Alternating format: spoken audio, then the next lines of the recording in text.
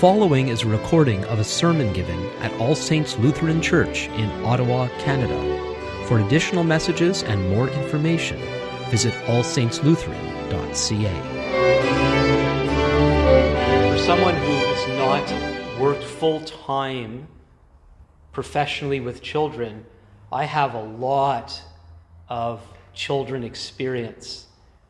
It all started when I was a child. But then later on, I became a camp counselor, both day camp and sleepaway camp. And my specialty ended up being, for years, 9 and 10-year-old boys. And so fairly young children, even though I'm not talking about toddlers. But then, of course, a year after Robin and I got married, we started having children, not knowing the one would become 2, and then 3, and then 4, and then up to 10. And so that's a lot of children experience. And so I've played a lot of games with children. And one of my favorites has been Simon Says. But not normal Simon Says. I can't remember what TV show it was on. Best I could do in my memory is going back a long ways, because I remember doing Simon Says like this with kids when I was still a teenager. And so I must have been flipping the channels and came upon Adult Simon Says. It was part of some other show, and there was some guy who was a specialist in Adult Simon Says, and it was rough. And how he was able to get people out so easily. Then when as kids we were taught, when I say Simon says do this, then you do it. And then if I say do that, then if you do it, you're out. But the way this person played it was only if he said Simon says, and he didn't have to say Simon says do this. So Simon says smile, you smile. But if you say clap, and you clap, you're out. And so it would be fast and furious, and the kids loved it. And of course, I loved it because I'm a little bit of a control freak. So it's a great game to play. And anyway, I just loved playing Simon Says, especially having learned from this professional Simon Says player. I bring that up because we're going to be looking the next few weeks at what it means to follow Jesus. And to follow Jesus means to play, quote unquote, Jesus Says. And it really comes down to follow Jesus is if Jesus says do it or don't do it, we do it or don't do it. And if he doesn't say it, and you do it, you're out. No, not quite. That's why we have our confession every week. But we're supposed to do what Jesus says. And hopefully we're going to see that unlike the control freak me who liked getting people out and everyone would laugh and that sort of thing, and I would get to be the person, playing as well, and I would go out too. So, and that's all just for fun. And God isn't there. I get the impression that some people may have grown up with this idea that if you messed up once with God, you're out kind of thing, and you're finished. And that's just not biblical. And again, that's why we do confession every week and should do confession every day. And if we pray the Lord's Prayer every day from our hearts, we're asking God to forgive us our sins as we forgive those who sin against us. And we looked at that a few times as we went through 1 John. 1 John has such a high standard of what it means to be a follower of Jesus. At the same time, there's room for restoration all the time. And praise God for that. But we shouldn't think that because there is room for restoration that we should take God for granted, and that we should not think that I'm getting mixed up with my negatives here. We must take the call to follow Jesus very, very seriously. We're in crucial times. We are living in a day that's unlike any day that I've lived in. For what I can tell, I don't know if we've ever lived in a time period exactly like this. And of course, that's always true. There have been worse times. You may have lived through worse times than this. Now, of course, whatever your personal worst times have been the worst times for you. And maybe it's how you cope with the confusing, troubling times we're in right now as you remember those days that were way worse. And people that have been on deathbeds, or their loved ones have been on deathbeds. And that was difficult enough. Some of them survived, but you remember how horrible that time was. And maybe you go back there and you count your blessings because you survived that horrible thing. Some of you have lived in countries with war and where you saw death all around you. Till now, I've never experienced anything like that. I have my own traumas and difficulties from the past, and I do at times remember how much better these times are from some of those times. But these times that we're in right now are unprecedented in many ways. And people are being affected in their own lives in ways they've never experienced before.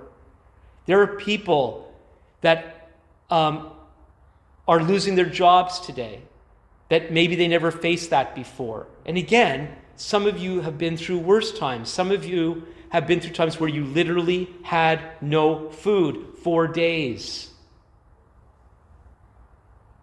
And how do you compare one person's trouble to another? We really shouldn't. One of the things I've observed, though, about these days, and I've never seen this before, I've been seeing people behaving in ways they've never behaved before. People's thinking is warped.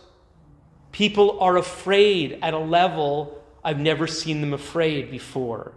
Some of the illogical things that people have been saying I've never seen before. And I can give the caveat of maybe it's just me. Maybe it's just how I'm experiencing these days. But this is what I've been seeing. This is what I've been hearing other people saying. And so when we looked at we just finished my series on the end times, I tried to make a biblical case to show that according to the New Testament, we've always been in the end times or the last days. That the coming of Jesus began that period of time of a cosmic battle, initiated in a sense by God in his pushing back the darkness. And many of us believed the misnomer that with the coming of Jesus and his pushing back the darkness, that things should just be okay all the time sort of thing. But far from it. Because with the coming of Jesus, he agitates life. He agitates our own lives, especially if we don't cooperate with what he wants to do in our lives. The darkness doesn't, we could use an illustration of going into a room and lighting a match, and the Bible says the darkness can't overcome the light. But in a sense, metaphorically, the darkness doesn't give up that easy. And we saw in the End Time series, and then before that in 1 John, that there are troublemakers within the family of God, and whatever their status really is in God's family, that's for God to decide. But that we're warned against false teachers and false teaching and this sort of thing. And so we need to be on guard. We need to be paying attention. Now, when I would play Simon Says, in the way I've learned to do it, playing for keeps, so to speak, I go all out in trying to get people distracted. You might think low of me, but I would say, I'd go up to one person, and this also would make it more fun instead of doing it with the group. I'd go to one person, especially someone who's really, really good, very difficult to get out. Clap. Simon says clap. Simon says stop. Simon says stand on one foot. I'd make a joke. Simon says, lift up both feet. Tell him try to do something impossible, get the people to laugh. And then Simon says clap, and didn't you go out? I'd say, and they go, no. Now you are. Isn't that terrible?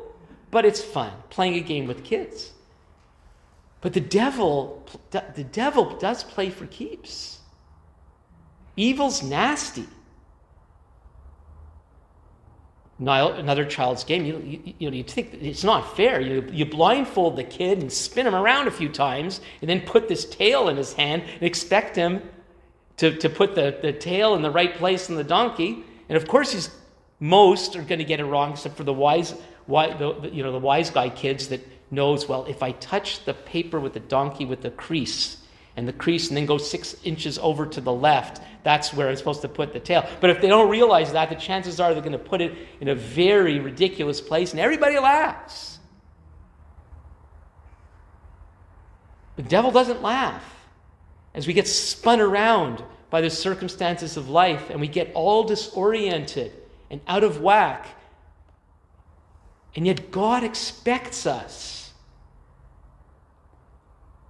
to not be focused on the disorientations that we experience, but to focus on Him and His Word, for that is the only path of life. The whole world is in disorientation, and that has simply gotten worse over the past year and a half. In fact, I believe one of the reasons why the COVID age has been difficult is because how we've already been prepped. I've tried to talk about that recently a little bit. We've been prepped. We've learned to rely on human ingenuity more and more through the years. We've been building a grand Tower of Babel of technology, whether that's technology in medical science technology or communication technology and all the rest. We so rely on the works of our hands that we don't know what to do when our towers of Babel become challenged. We really believe that human beings have the capability to get ourselves out of any and all messes, even though history tells us otherwise.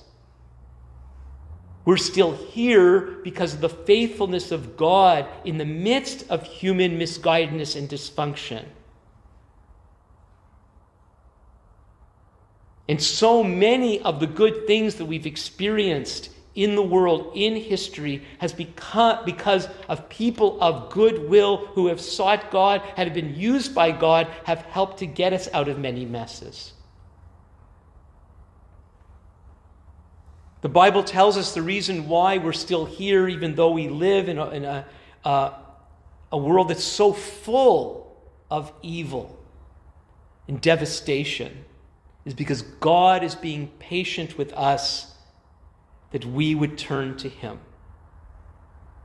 But turning to Him is not about simply saying a prayer, having a religious experience, or being in the right fellowship, whatever that might be. Following Him is a daily and momentary act of listening to Jesus and following His lead.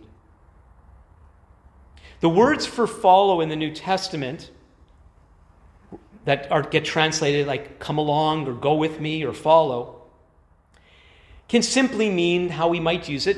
You go to the restaurant and you say you have a reservation, and the host or hostess says, "Follow me.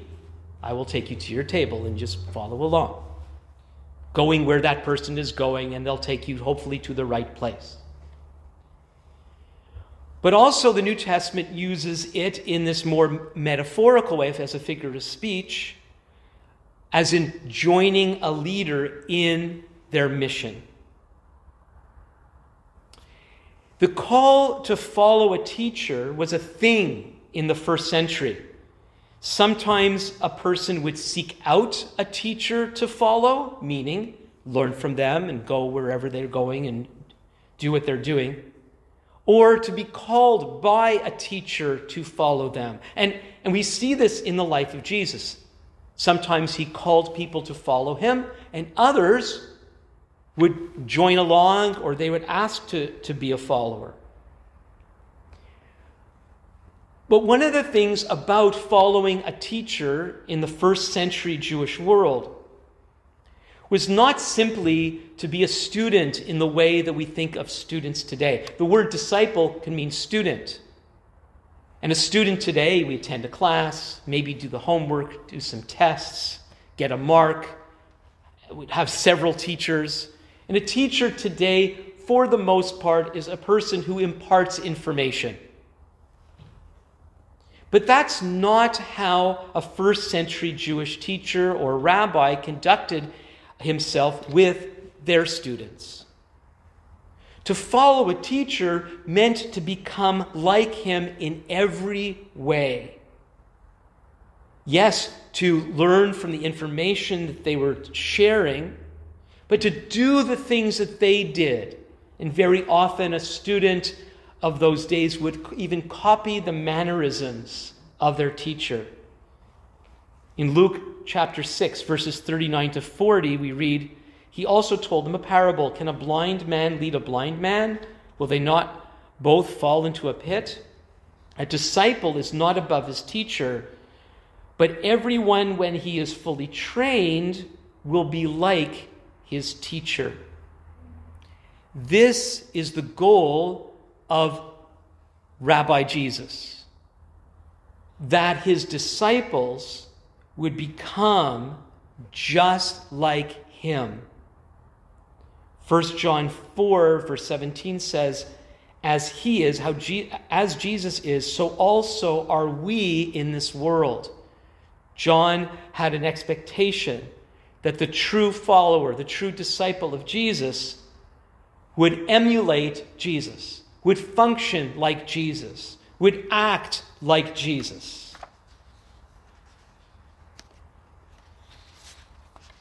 In order to act like Jesus, we need to truly follow him.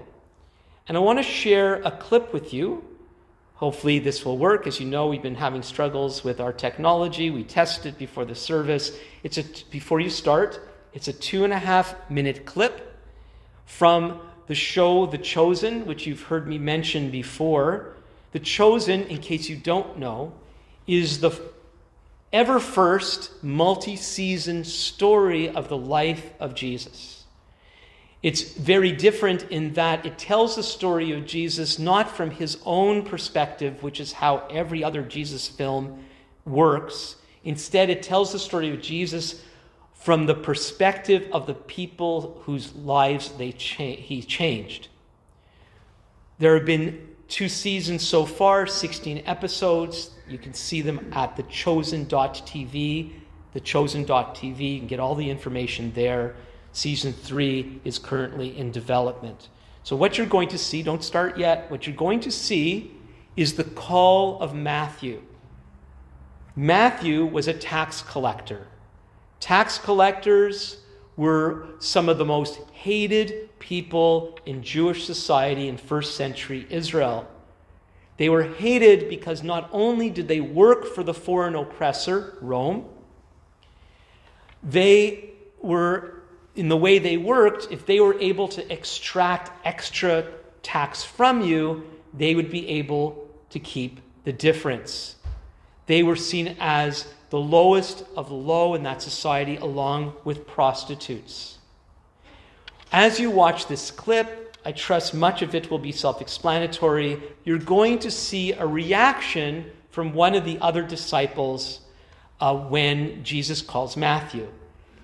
The one who's reacting in that way is Peter. Peter, his name was originally Simon. I don't think his name is mentioned in the clip. Simon, along with 3 other of the disciples, were commercial fishermen. Commercial fishermen especially did not like tax collectors. We live in the same world, Matthew. Next. Besides, what else are you going to do with a mind like yours?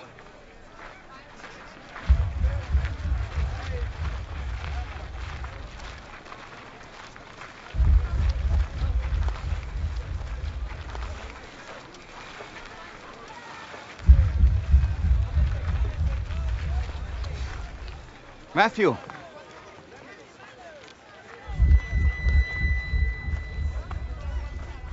Matthew, son of Alphaeus.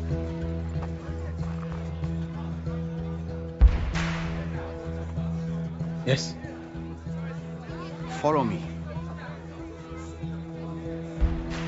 Me? Yes, you. Whoa. What are you doing? You want me to join you? Keep moving, street preacher. Do you have any idea what this guy has done? Do you even know him? Yes.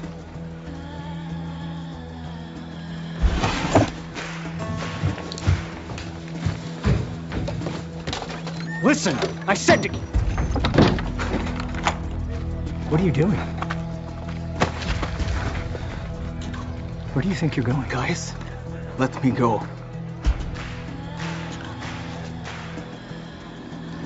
Have you lost your mind? You have money. Quintus protects you. No Jew lives as good as you. You're gonna throw it all away. Yes.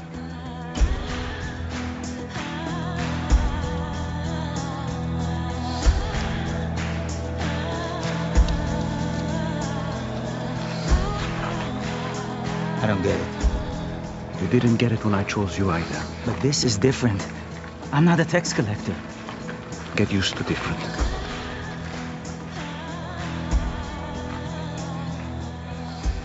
I'm glad we passed by your booth today, Matthew. Yes. Shall we? We have a celebration to prepare for. You will regret this, Matthew. What's the tablet for? I grabbed it without thinking. You can put it back. No, keep it. You may yet find use for it. Where are we going? A dinner party. I'm not welcome at dinner parties. Well, that's not going to be a problem tonight. You're the host. I don't get tired of that clip. Get used to different. I know it's not a line out of the Bible.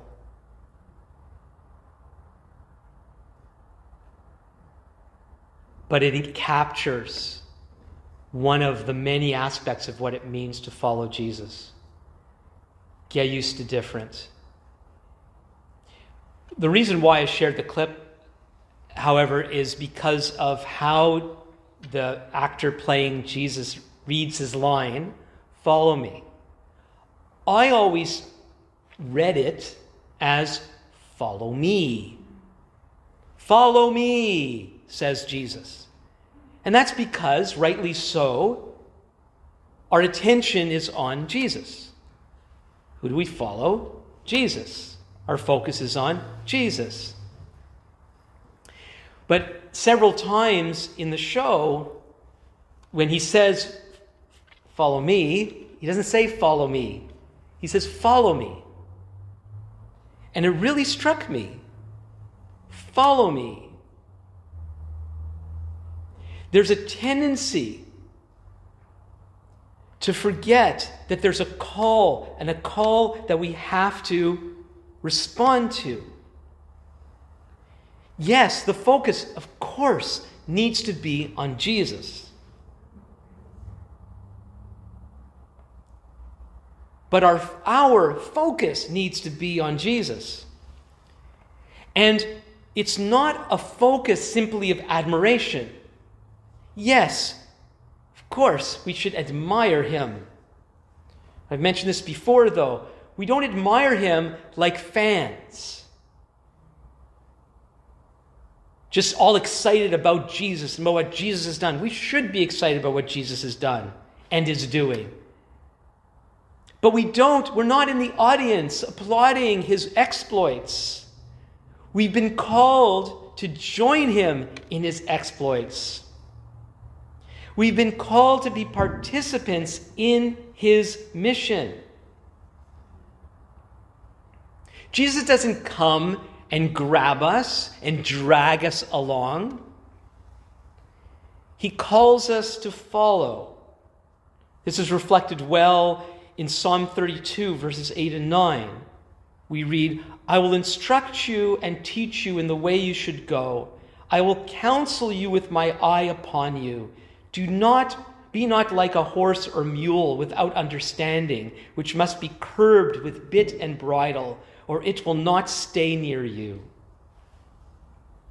We're not supposed to be like horses or mules, dragged by our teeth by God. But I wonder how many people have even prayed prayers. Lord, if you want me to do such and such, make it happen. I understand prayers where we might pray, Lord, if this is of you, open the door. Though sometimes I think the Lord's word to us is knock harder and sometimes bang it down if you have to. How do you know when it's time to bang down a door of resistance in our life, or if that door has been closed by God and we should go and do something else? How are we to know that? God will tell us. I've often prayed a prayer when we have faced an obstacle. Lord, show me if this is a mountain that needs to be moved or a door that you are closing. How are we to know the difference? Are the obstacles we're facing of God, and we should respond accordingly? Or is the obstacle there an opportunity to exercise faith in God that He would remove the obstacle? Many years ago, we were in a situation where we were stuck in a lease, and we had opportunity to move to another city, and we believed this opportunity was from God. I'm trying to make a long story very short. After months of prayer and months of counsel, we came to the conclusion, we were living in Montreal at the time, that we needed to move back where we had been before to the West Coast. And we were renting, and we couldn't get out of our lease, and trying to sublet the house was you would not believe the troubles that we encountered. And we just could not get out. I even asked the landlady to come over so I could explain to her our need of having to leave, and I kind of tried to pull a let my people go, and it didn't work. And then one day we were having, and I'm sorry if I've told this story before, I can't remember. One day, in those days, we had a lot of children at home, and we would have family Bible time in the morning, and we read one of the, if you have faith to move the mountain, just say to it and it'll move.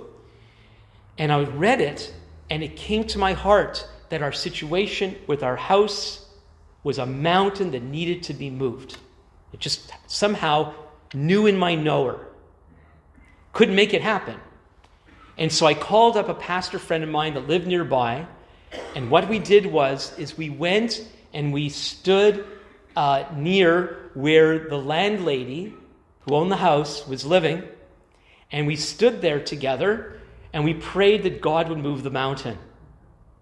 And my friend, after we prayed, he said, I believe that the obstacle that you're facing is of the devil.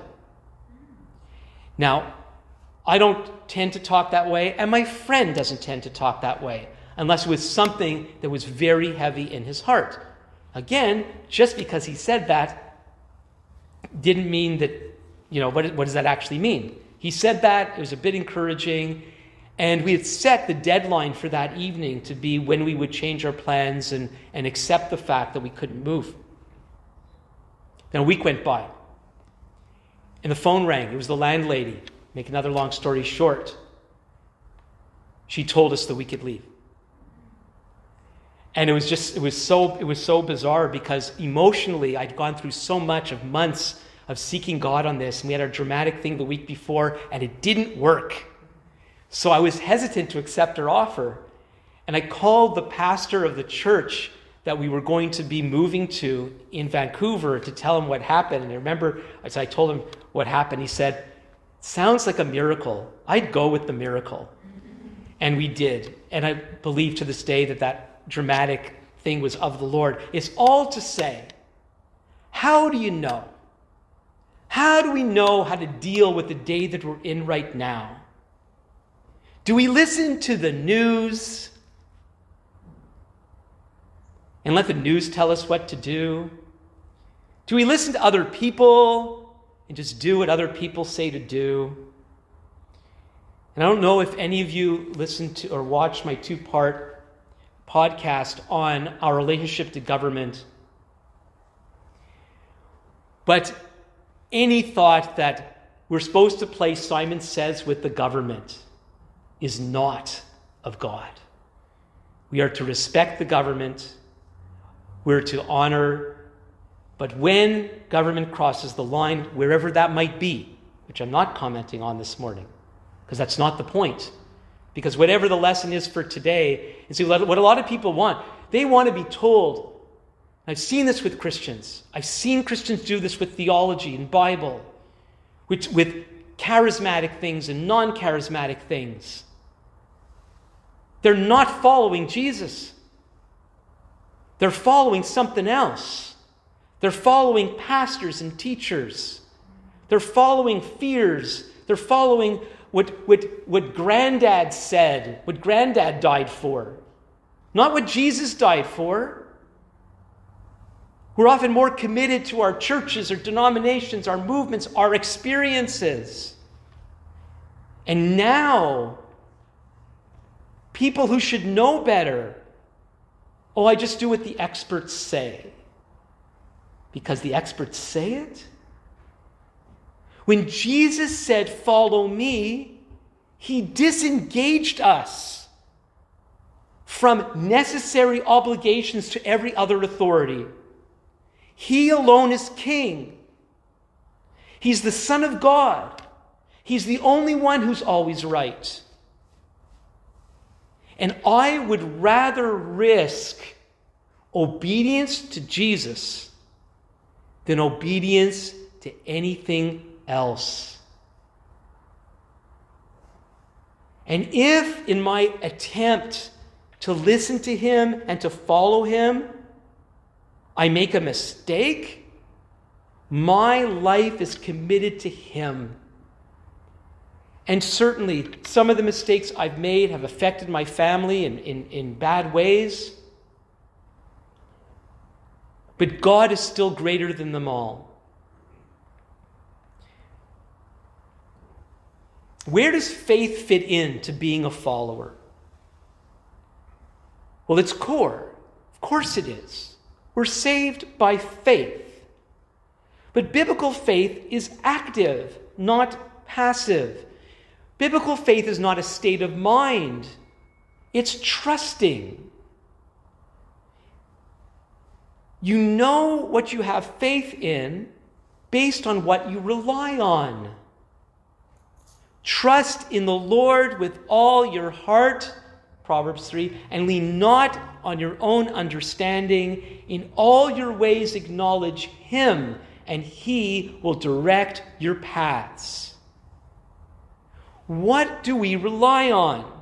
Our own understanding, our own desires, what other people expect of us, what the government says, what whoever says? What do we rely on? If Jesus is not sufficient to be relied on, then this whole thing that we do call church is a phony. What in the world are we doing here? But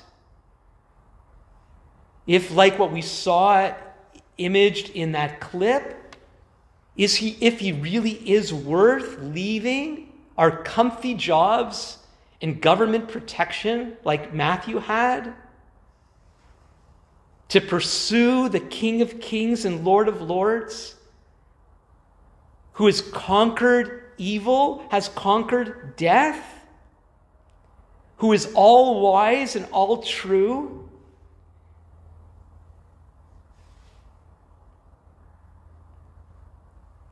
Am I crazy? Or is everybody else crazy? To follow popular opinion? To follow the science? I've commented on this before. Science is great as a tool. An ever-changing investigative tool, when used rightly within the confines of God's will, has been so helpful. but it must be subservient to the higher values and ways of God, or else we will kill each other with science. It's happened before, it'll happen again.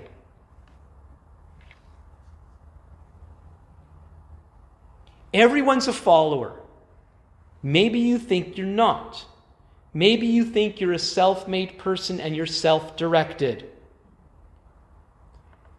My humble opinion says no, there's no such thing. Most of us are following something that we've been taught maybe since we were children, or we picked up along the way. Most of us want to fit in with some group somewhere that makes us feel like we belong. Some people are driven by their desires and by pleasure and by addictions, but that's not the real you. The real you is made in the image of God and designed to follow our Heavenly Father. We're either rebels or we're servants. I know servant is a lowly place, there's a word for it, station in life. But to be a servant of the Most High God is to experience that which we've been designed for, to fulfill His purposes in the world, whatever they might be. And please, may God help us to cast away impressions we have of what a real godly person should be. This has also been so disruptive for God's people as we have these images. Mother Teresa, if I'm not like Mother Teresa, then what kind of servant of God am I? What are you called to? Where is God leading you? What does Jesus want you to do? Over the next few weeks, we'll explore further what following Jesus is all about. But this is the only pathway for life, the only way to not be swallowed up by whatever's going on, and it's been going on since before COVID, the encroachment upon our lives. To think we live in a country today, brothers and sisters, where a judge has told a pastor in Alberta what he is supposed to say. This is not Soviet rule. This is not Nazi rule. This is Canada. And God help us if we think that's a right thing, that's good and right. That people are now being compelled by the courts what they should say. It might start with COVID. It will not end with COVID. And I'm not saying we should take the government on and we should take the courts on. May God guide us in the ways that we are to respond. The only real question is, are we doing what Jesus wants us to do? Are we going to wake up? We're going to see that the encroaching darkness and learn to follow the light and be vessels of God's rescue to other people who at this point don't know any better. We are the trainees, the apprentices of Jesus. And we have been assigned to set the captives free. Will we or will we not follow him? Let's pray. Our Father, we thank you for your call. Each one of us is in our own, has been or is in our own tax collector's booth. A sense, rightly or wrongly, of security and protection. And then comes your call. A call into the great unknown of life and goodness and love. And being assigned to be your instruments of all that in the world today. Open our ears afresh or for the first time to hear your voice and help us to see where you are leading us today. In Jesus' name, amen. Thank you for listening. For additional messages and more information, please visit us on the web at allsaintslutheran.ca.